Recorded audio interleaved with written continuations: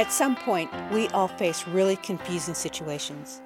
And because of our experiences so far, we can't see what's really going on. Then all of a sudden, there is an encounter. Something crazy only God could explain. We have a light bulb moment, and we can finally see things clearly. These insights can significantly change our life direction. What if you could learn from somebody else's light bulb moment? My insight could be your insight. Significant life, God-inspired moments that can change a life. That's cool. All right. Well, tonight, let's pray. And has anyone done more than one light bulb? Because I've missed a few of them. I think I've heard someone's done two. I've got three light bulbs, 2 hours each. So 6 hours. Set your watches, and we'll be out of here to watch Wimbledon tonight by about midnight. All right? Cool. So let's pray. Father, we just thank you that you're an amazing God. You are the overworked Word. You're an awesome God, and it hardly means anything to us these days because, everything's awesome. But no other way to describe you. You're spectacular. Father, you fill the universe. Lord, you can go from the smallest speck to the farthest supernova out there, whatever's out there. You fill this universe. This whole universe is in the palm of your hand. And yet you can fit into this building tonight. And Father, you can fit into our hearts. And Lord, you care about what's going on in global politics. You care, you have kept a record of every single thing that's happened in history. But also, Lord, you know every single detail of our lives. And you have something for us tonight. Every one of us, you have a precious seed to be planted in our lives to make a difference for you. In Jesus' name, amen. All right. So we're talking about significant life. We're talking about these light bulb moments. And I just want to say one thing about light bulb moments. So I've got 3 that I'm going to share, which have just, they just stick with me. They're things that just keep coming back. But just the topic of light bulb moments, I can remember other light bulb moments that I have. And I think the thing, I don't know if anyone else said this, but the thing with a light bulb moment, it's kind of an aha moment. So it's not necessarily a new thought. It's not necessarily it's a new thought, but it's something that you've already known, something that you've already heard, which all of a sudden makes sense. Like we just got a call from our daughter in New York today, and she's like, yeah, whatever, Mom and Dad, like 26 years, yeah, so you haven't done much for me. And all of a sudden, she's not really. She's an awesome girl, but she's had this epiphany. And she called Briar today, and she was just gushing with, man, one of her friends is pregnant, and she's like, I was in your tummy, and you carried me, and she had this light bulb moment. I thought it was cool. And now I can say, so send some money or something, like, But, and I had this one astounding light bulb moment. Who's ever seen a sunrise? You've seen a sunrise? No, nobody? Yeah, few of you. Man, get up early. And I can remember one morning, it was like one of those 5 o'clock in the mornings, getting the cows when I was first in New Zealand. And I looked across, and the sun was rising, and I've seen a lot of sunrises. And the sun was rising, and all of a sudden, out of the blue, I was tired, I wasn't concentrating. I had this explosive light bulb moment that burning orb is 93 million miles out in the sky, out past the sky, out in the universe. And the farm I was on was like about 150 acres. And if there was the biggest bonfire possible at the far end of the farm, there's no way I would feel the heat. But this thing was 93 million miles away, and it's enough to burn you. And it was just this aha light bulb moment. And it's like I saw that sun for the first time. Amen? And so I'm praying tonight that these are some thoughts that hit me, that struck me throughout my Christian life, these 3 thoughts. And they were things that I had already heard. And they were things that I knew in my head. But they became light bulb moments when I saw the absolute stupendousness of them. And once that light comes on, it changes your life. You might forget that light bulb moment. Like I've seen the sun plenty of times, and I'm just like, yeah, there it is. But it doesn't take much to go, because I had it once, it doesn't take much to get back there. Like all I have to do is stop for a second and go, it happens all the time. I go, that's right, man, I'm living on this little rock, and that thing's still out there. It's 93 million miles away, and it's burning and keeps me warm. And I'm right back there. So I'm hoping tonight, I'm praying tonight, that if the light comes on for you in anything I say, I hope it's God speaking to you, and it'll give you something that will never be taken away. Amen?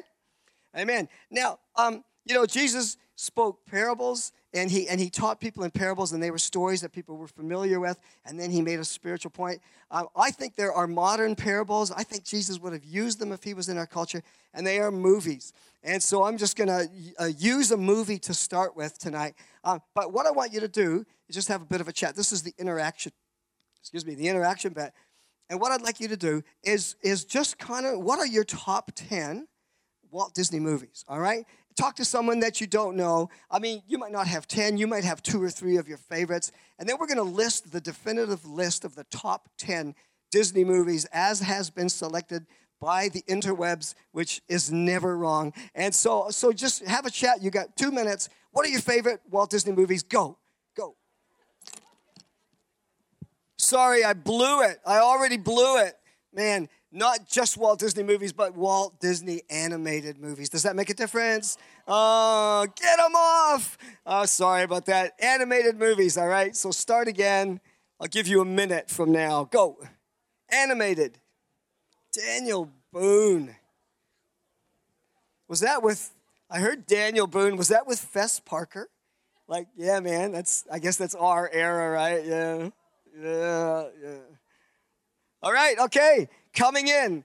And so if this is you, if any of these movies were in your top 10, you're not allowed to lie because God knows. And, as I say, he strikes you with lightning if you lie. And especially in church, no, he doesn't. But if any of these are used, just give me a yo or a ow or something. And I want to know that you had picked this movie. Coming in at number 10 is Significant Life. Oh, this is probably... Wait, Tangled? Yeah, who had that? That's number 10. Is this that we're on here? Here we go. All right, coming in at number 9. So yeah, okay. How many had Tangled on the list? Yeah, I like that movie. Hey, Up. Yeah. All right. Yeah, give it a cheer. If the loudest cheer wins. All right.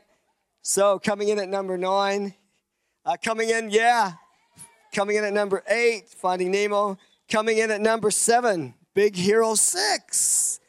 No. It was a cool movie. Coming in at number whatever.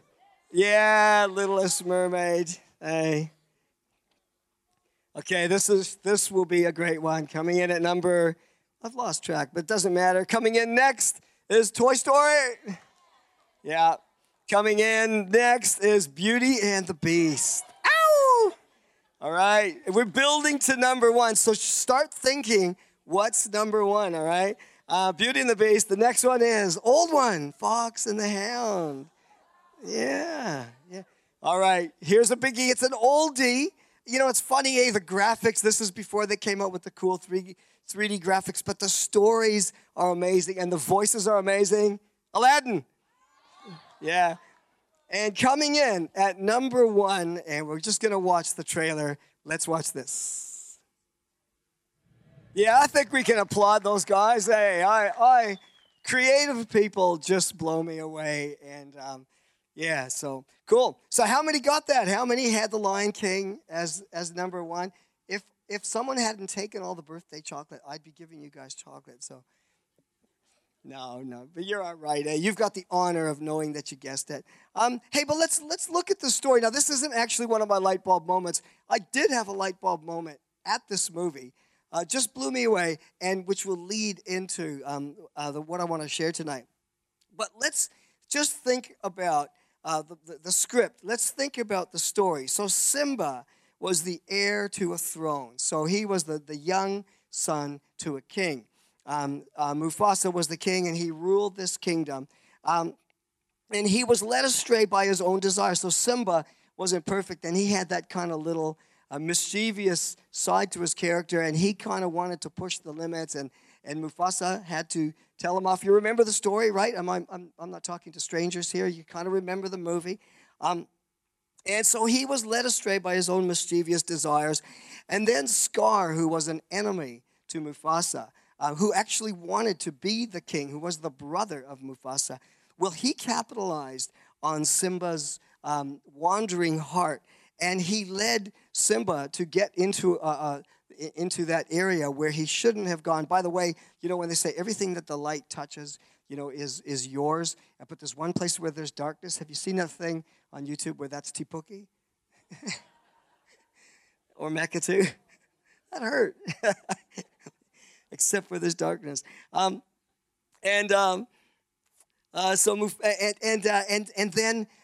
he got into a situation where he was going to die, and the wildebeests were coming.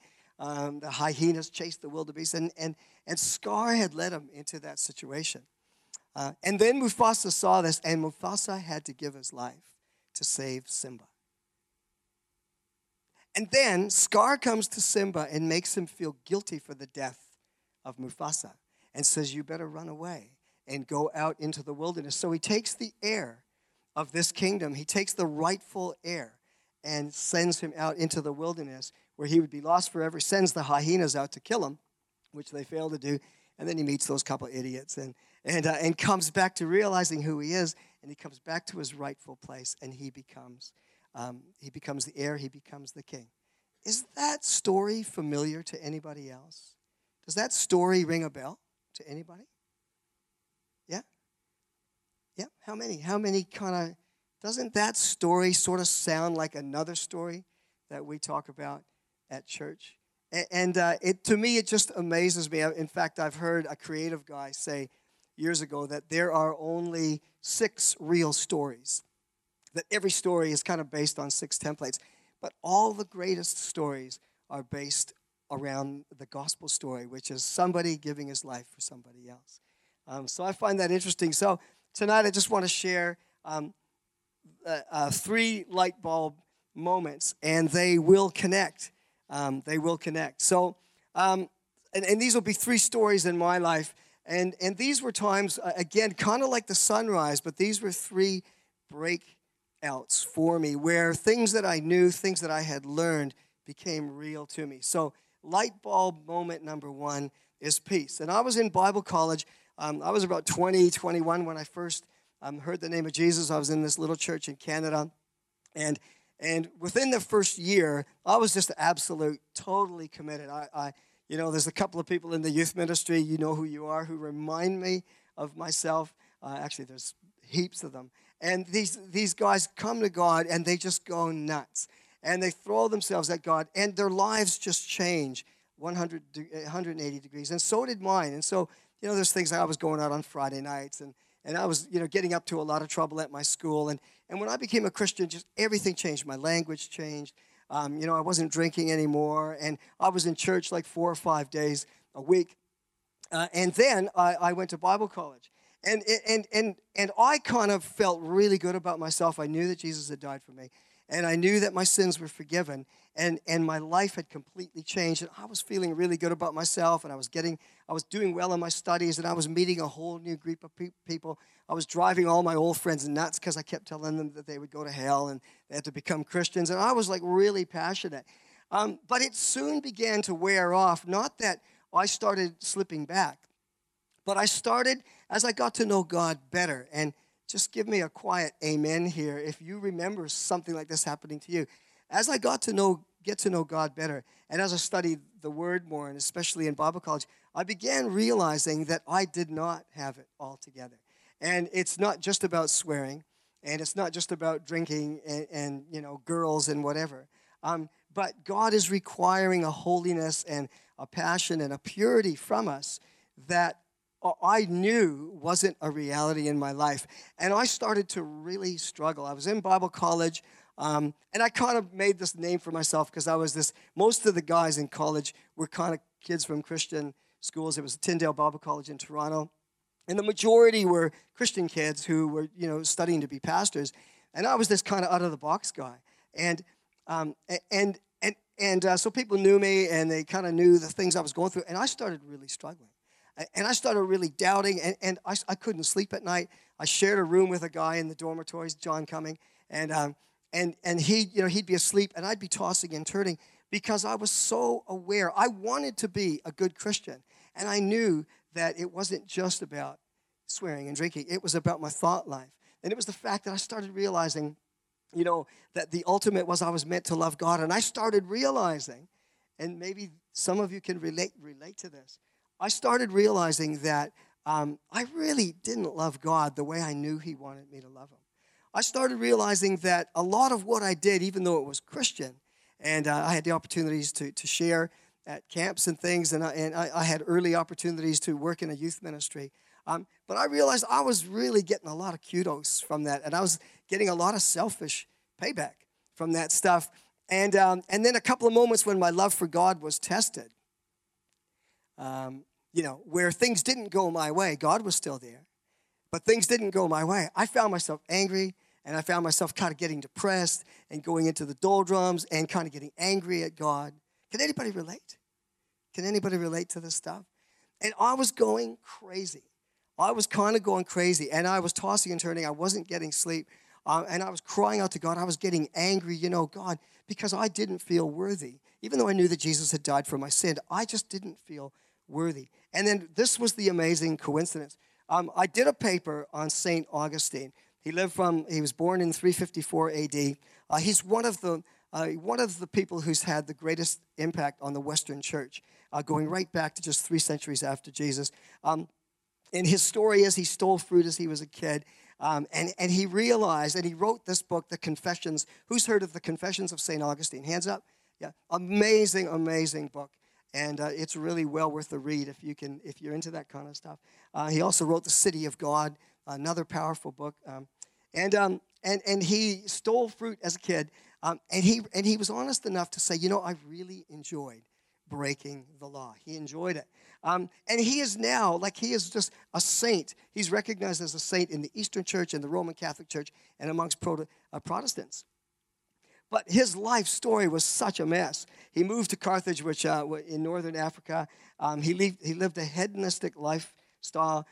He boasted of his sexual exploits. At 19, he began a 15-year affair, and he fathered a child with a woman. And in 385, he entered this relationship. His mother wanted him to marry someone that was of his status in the society, and the girl that he was with for 15 years was below his status.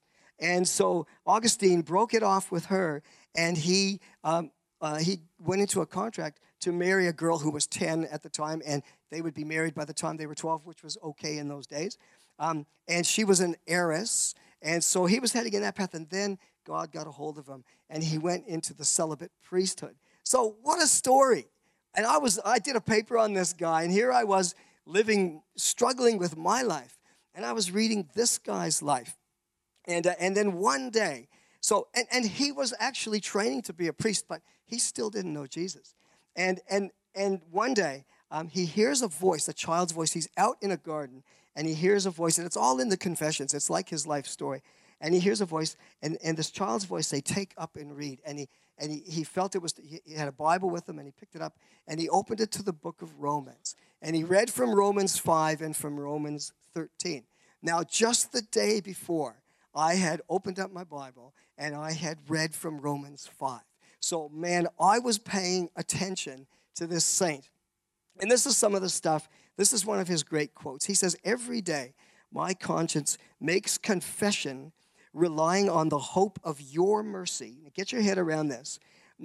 Every day, my conscience makes confession relying on the hope of your mercy as more to be trusted than its own innocence. So, in other words, he came to realize that he's never innocent, and he has to trust fully in the mercy of God. And he also said this, for instantly, this is like 1,600 years ago, for instantly, and this is when he started reading in the book of Romans, instantly as the sentence ended, there was infused in my heart, and this is a light bulb moment, there was infused in my heart something like the light of full certainty, and all the gloom of doubt vanished away. It was 2 p.m. I was in my room by myself. I was skipping classes because I was ready to quit. I was going crazy, and because I so wanted to be a follower of God, and yet I felt that God couldn't love me because I wasn't good enough. And I was in my room. It was getting towards the summer in Toronto, and we were coming up to the summer break.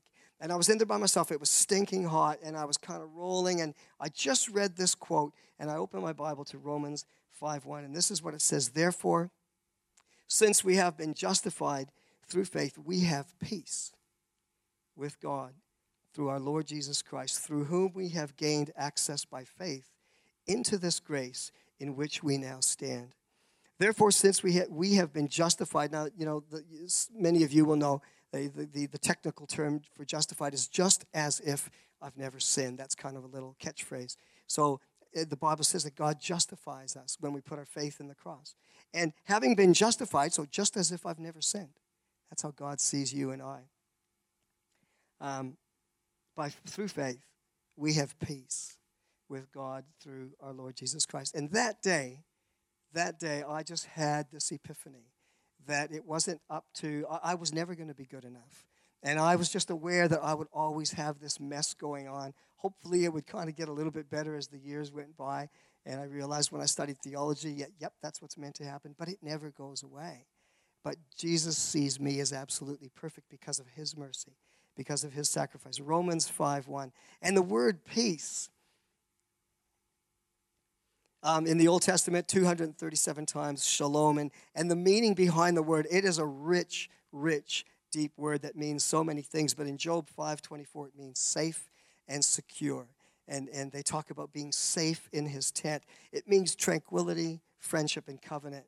And in the New Testament,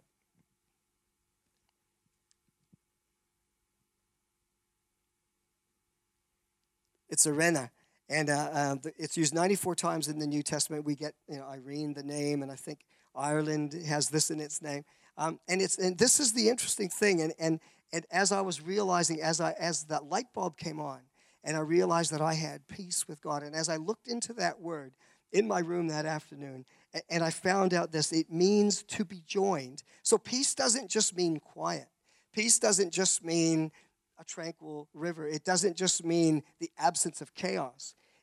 The actual meaning of that Greek word is to be joined, to become one, to find tranquility and rest. But it's set at one again. So that word peace actually means to become unified with God in this instance. And it's used in Ephesians 2:14, that for he himself is our peace. He himself is our peace, who has made the two one, and has destroyed the barrier, the dividing wall of hostility. And I was 20-something years old, and the light bulb went on that regardless of the mistakes I make, regardless of my lack of love, and I came to a realization I will never love God completely selfishly. And I was aiming for that. And I was basing my justification, I was basing my good feeling at being a Christian on me stopping swearing, me stopping drinking, and me loving God. I knew that I had to be a lover of God. When I realized I couldn't do that, it just destroyed me. And then the light came on that this is the whole point of the gospel, that Jesus had to die for my sinful nature, that he will be improving me throughout my life, and I'll never get there. Just ask you to close your eyes for a second. There's 2 more to go, but just close your eyes, because I am convinced that there's got to be somebody else in here who is going through this. We're trying so hard to be good Christians. We're trying to grow, and the penny has just not dropped. That Jesus loves you on your holiest day, and he loves you equally on your most sinful day. So, Father, I just pray that right now the light might come on for somebody. Okay, cool. Light bulb number 2. And I love this story. You've probably heard it before. I think I've shared it at youth, and I've shared it up the front here, but it's worth telling. This is one of my favorite stories. So not only do we have peace, but this was another massive light bulb. And this one is the harder one for us here, because this is the one that we hear every day. And it's like looking at that sunrise. You can just take it for granted and not really get in the depths of your heart what this word really means. And it is the fact that we are loved. And I was working on a farm, and I can't believe that the farmer took a photo of this. And I was new in New Zealand. This is out at Makatu, And I had a great family. Like I wasn't brought up as a believer, and my mom and dad were beautiful immigrants. They were Italian immigrants, and we had a pretty cool family. We had a lot of fun. But my parents weren't the best at complimenting the kids. And then I would say as I got older, I say, Dad, why don't you ever tell me, why don't you ever tell me that I've done something well? Because he's not the European way. We're not Americans. We're not English, right? Like we have to keep you under the thumb. And that's going to make you strong, right? And like my brother was a really good tennis player. So who's heard of Bjorn Borg, right? Bjorn Borg, great tennis player from the past. My brother was a really good tennis player. And he was in a tournament, and my dad, said, okay, I will go and watch. And he goes down to the tennis club, and he wins this amazing match. He just blows this guy away. And we're all in the car on the way home, and my brother goes, hey, Dad, what do you think? How did I do? He says, you're not Bjorn Borg, And so I had a bit of that hanging over me. And I'm new in this country. I'm in my first year of marriage, and I'm kind of a chubby, white Canadian guy who loves the snow. I'm living on the beach, and I'm really insecure about Briar and all her friends, surfers that are all tanned and fit. And so I'm kind of insecure there. I'm insecure as a new husband. And then I'm working on a farm. Now, the only other experience I had on a farm was when Briar and I were traveling across Canada on bikes. And I went out in the morning just to watch the sunrise. And I was attacked by a herd of chickens. And I went running back to the tent, screaming my head off. Go, Briar, quick, these mad chickens, man, they're going to eat me. Not realizing, chickens just look for food. I didn't know that. And so here I was working on a little dairy farm out at Mekatu.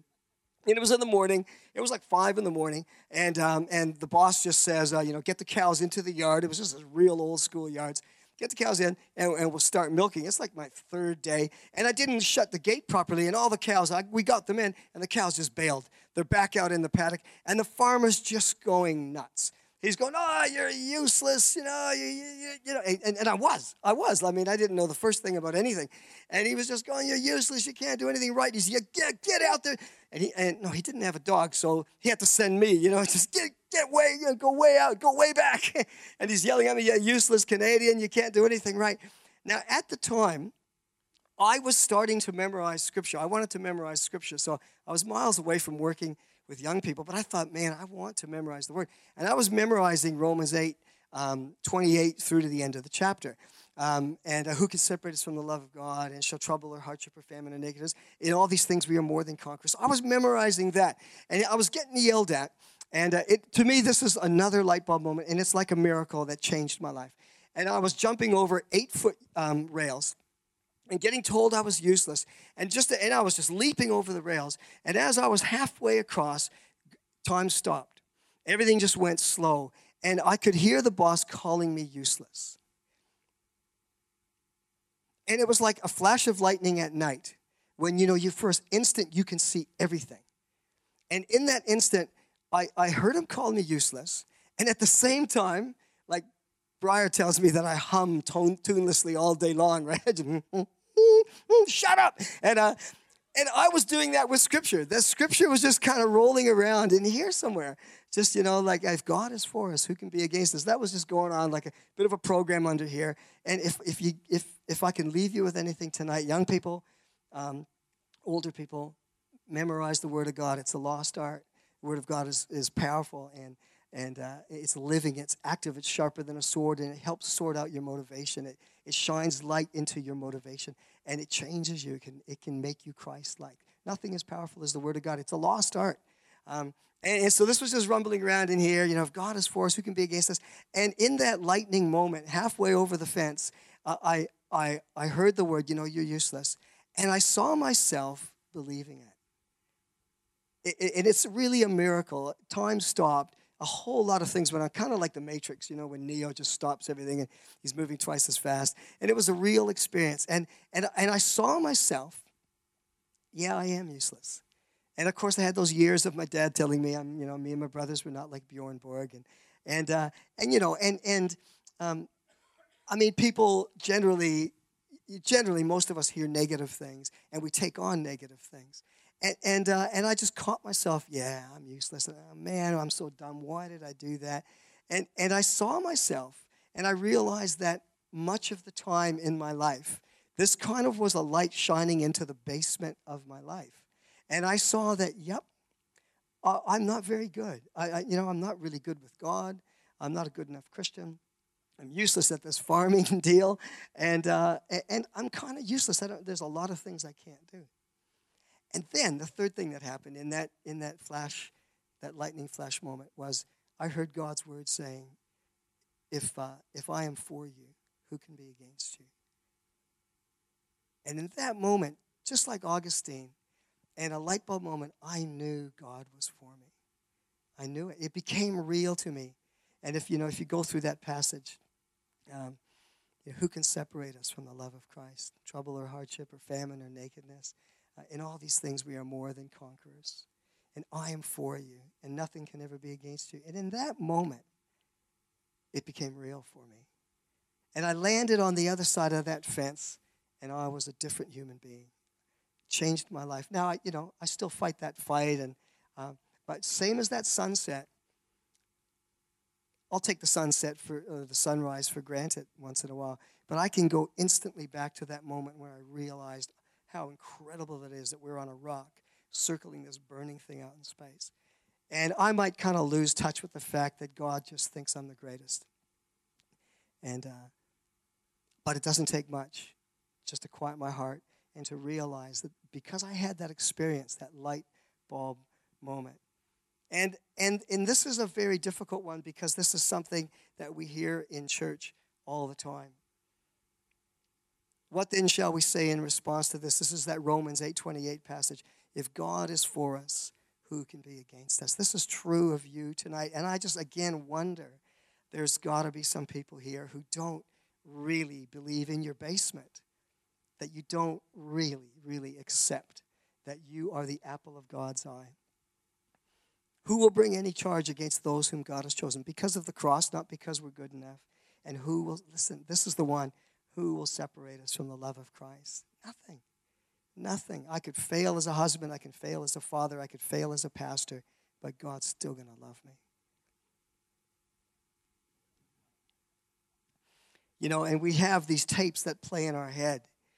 And there is a war going on in our head between our ideas and what we're told. And we had some really cool conversations on our trip down to Wellington.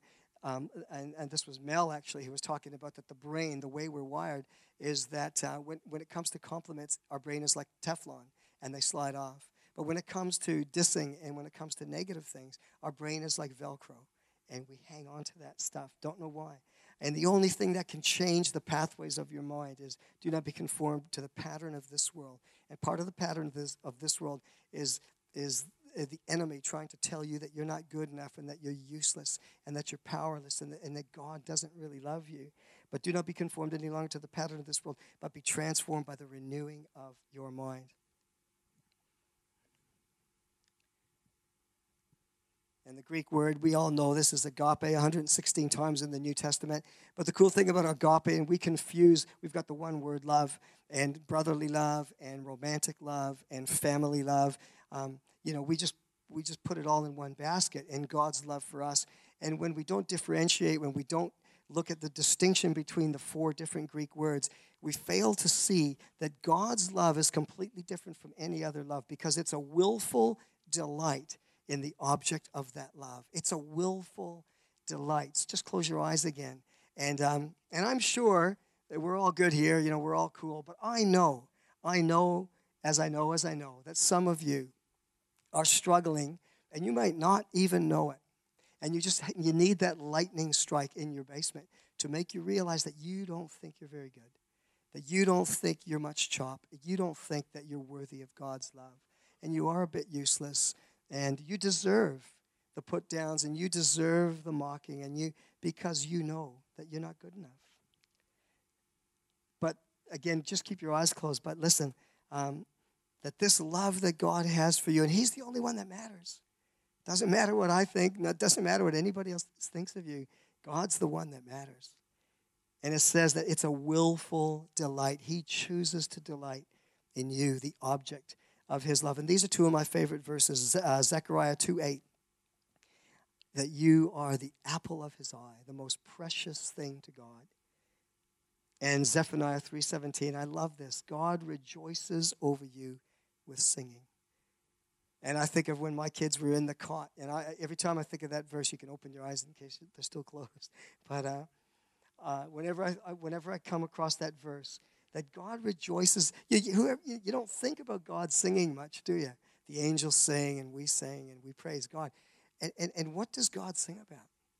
And every time I read that verse or think about that verse, I think about when I used to look down at Bracia and Isaac and Josiah and Sienna when they were 1 and 2 before they became really horrible. And no, just kidding. And I can remember looking at my children and just loving them with an absolute, passionate, free, choice love. I just love them. And there's a song in my heart, thank you, God, that I've had these 4 beautiful children. That's the way God feels about you tonight. So that was light bulb number 2. And light bulb number 3 is this, I just use this word, fearless. And I've had this really cool privilege of knowing these guys personally. The Shearing Bowens. Who's heard of Godfrey and Ivan Bowen? So we looked after their grandson for a few years, and it was just such a privilege. We got to know the family, and I had some of the most precious moments of my life because this guy is New Zealand farming royalty, Ivan Bowen. And being in a little batch after his wife had passed away, it's pouring with rain, and he's telling us stories, Levi, his grandson, and myself, telling us stories about the early days in New Zealand. He's responsible for the way they shear sheep all over the world comes from these 2 guys, the Bowen brothers. They founded the Agrodome over there in Rotorua. And the fact that they shear sheep twice in a season, before his time, they only sheared sheep once because, of course, you wouldn't shear a sheep going into the winter. But Ivan Bowen had this idea, and he was a godly man, and God would give him ideas. And he said to the guy, he was just 17, 18 years old. And he just said to his boss, hey, take a risk on me because I want to shear the sheep before the winter, and I think we'll get twice as much wool, and the sheep will be healthier. And everybody just thought he was nuts, but his boss took a risk. And Ivan sheared the sheep, and his flock of sheep just produced more. And now it's the way they shear sheep, the way they farm sheep all over New Zealand, and I think all over the world. These guys were legends, and this was passed on to their son, Grant. And I heard this from Grant, but it's Ivan's philosophy. Here's my 3rd light bulb. Most of us, and I heard this at a funeral, and Grant said most of us will spend most of our lives trying to please people who will hardly give us a second thought after we're dead. Most of us spend most of our lives, and this is speaking, I want to speak to young people here. Peer pressure is one of the greatest motivating factors in your life. And, because we care so much about what our friends think about us. But then, young people, as we get older into our 40s and 50s, some of us are still trying to please a father or a mother who have died long before, but we're still trying to get their approval in our heads. And we try to please our neighbors, and we're afraid to say what we really think. And we live we live in chains because of other people's approval, because we're afraid of what people will think about us. Most people will spend most of their lives trying to please people who will hardly give us a second thought after we're dead. And that is true. I've had a lot of my friends pass away, and I love them, but, once they're gone, you move on. And if some person had lived his life for me, what a shame, what a waste, because I don't really care. And I realized that about me, that, it can be a challenging thing to get up and talk to a group of people. What if you think I'm an idiot? What if you don't like me? But you know what? It doesn't matter. And again, closing your eyes. How many of us are in bondage to what other people are saying about us? How many of us have deep wounds in our spirit because you're not accepted by another human being? Somebody who's judging you, someone who is holding you guilty about something. And how many of us are crippled? And I just want to share a verse. The fear of man will prove to be a snare. And what's a snare? It's a trap. The fear of man, caring what people think about you, being afraid of other people's opinion. And when Grant said that day, I was just sitting in Tapuki Baptist Church, and he was up at the front, and he made that comment, and a light bulb went on, and I said, I'm going to try. I'm going to strive to do what I want, serving God, to be who I am, and if people don't like it, it doesn't really matter. I'll try to be sensitive. I'll try to care for other people's feelings, but ultimately, I will not live my life for others. I will live my life for God. Amen? Amen. The fear of man will prove to be a snare. So you could live life free. You have the potential tonight to live life with a chain broken off your feet, just to be having fun, think your own thoughts, be creative, be unique, be the person that God made you to be, the man that God wants you to be, the woman that God wants you to be. You're absolutely unique, like a snowflake, like a thumbprint. But most of us just live these lives that are tied up and filled with fear, and we're chained. And the kingdom of God and the world loses creativity and loses creative thinking and loses unique ideas because we're afraid to say things because of what other people will think. And the church of God, the church of God suffers loss because the saints of God aren't willing to just be open and honest about what they think. Amen? Amen. So back to Simba. We are more than conquerors through him who loved us. I'm going to ask the band to come up. I think they're on their way. And we're through. And what we're going to do, I think they're going to play a song quietly. And, I know that I'm speaking to people. I know that God is speaking to people here. Because these things are so basic. It's not because they're cool ideas. It's not because they're unique ideas. It's because they're so human. They're so basic. I know that most of us, many of us, are dealing with these things, and they were so much a part of my life.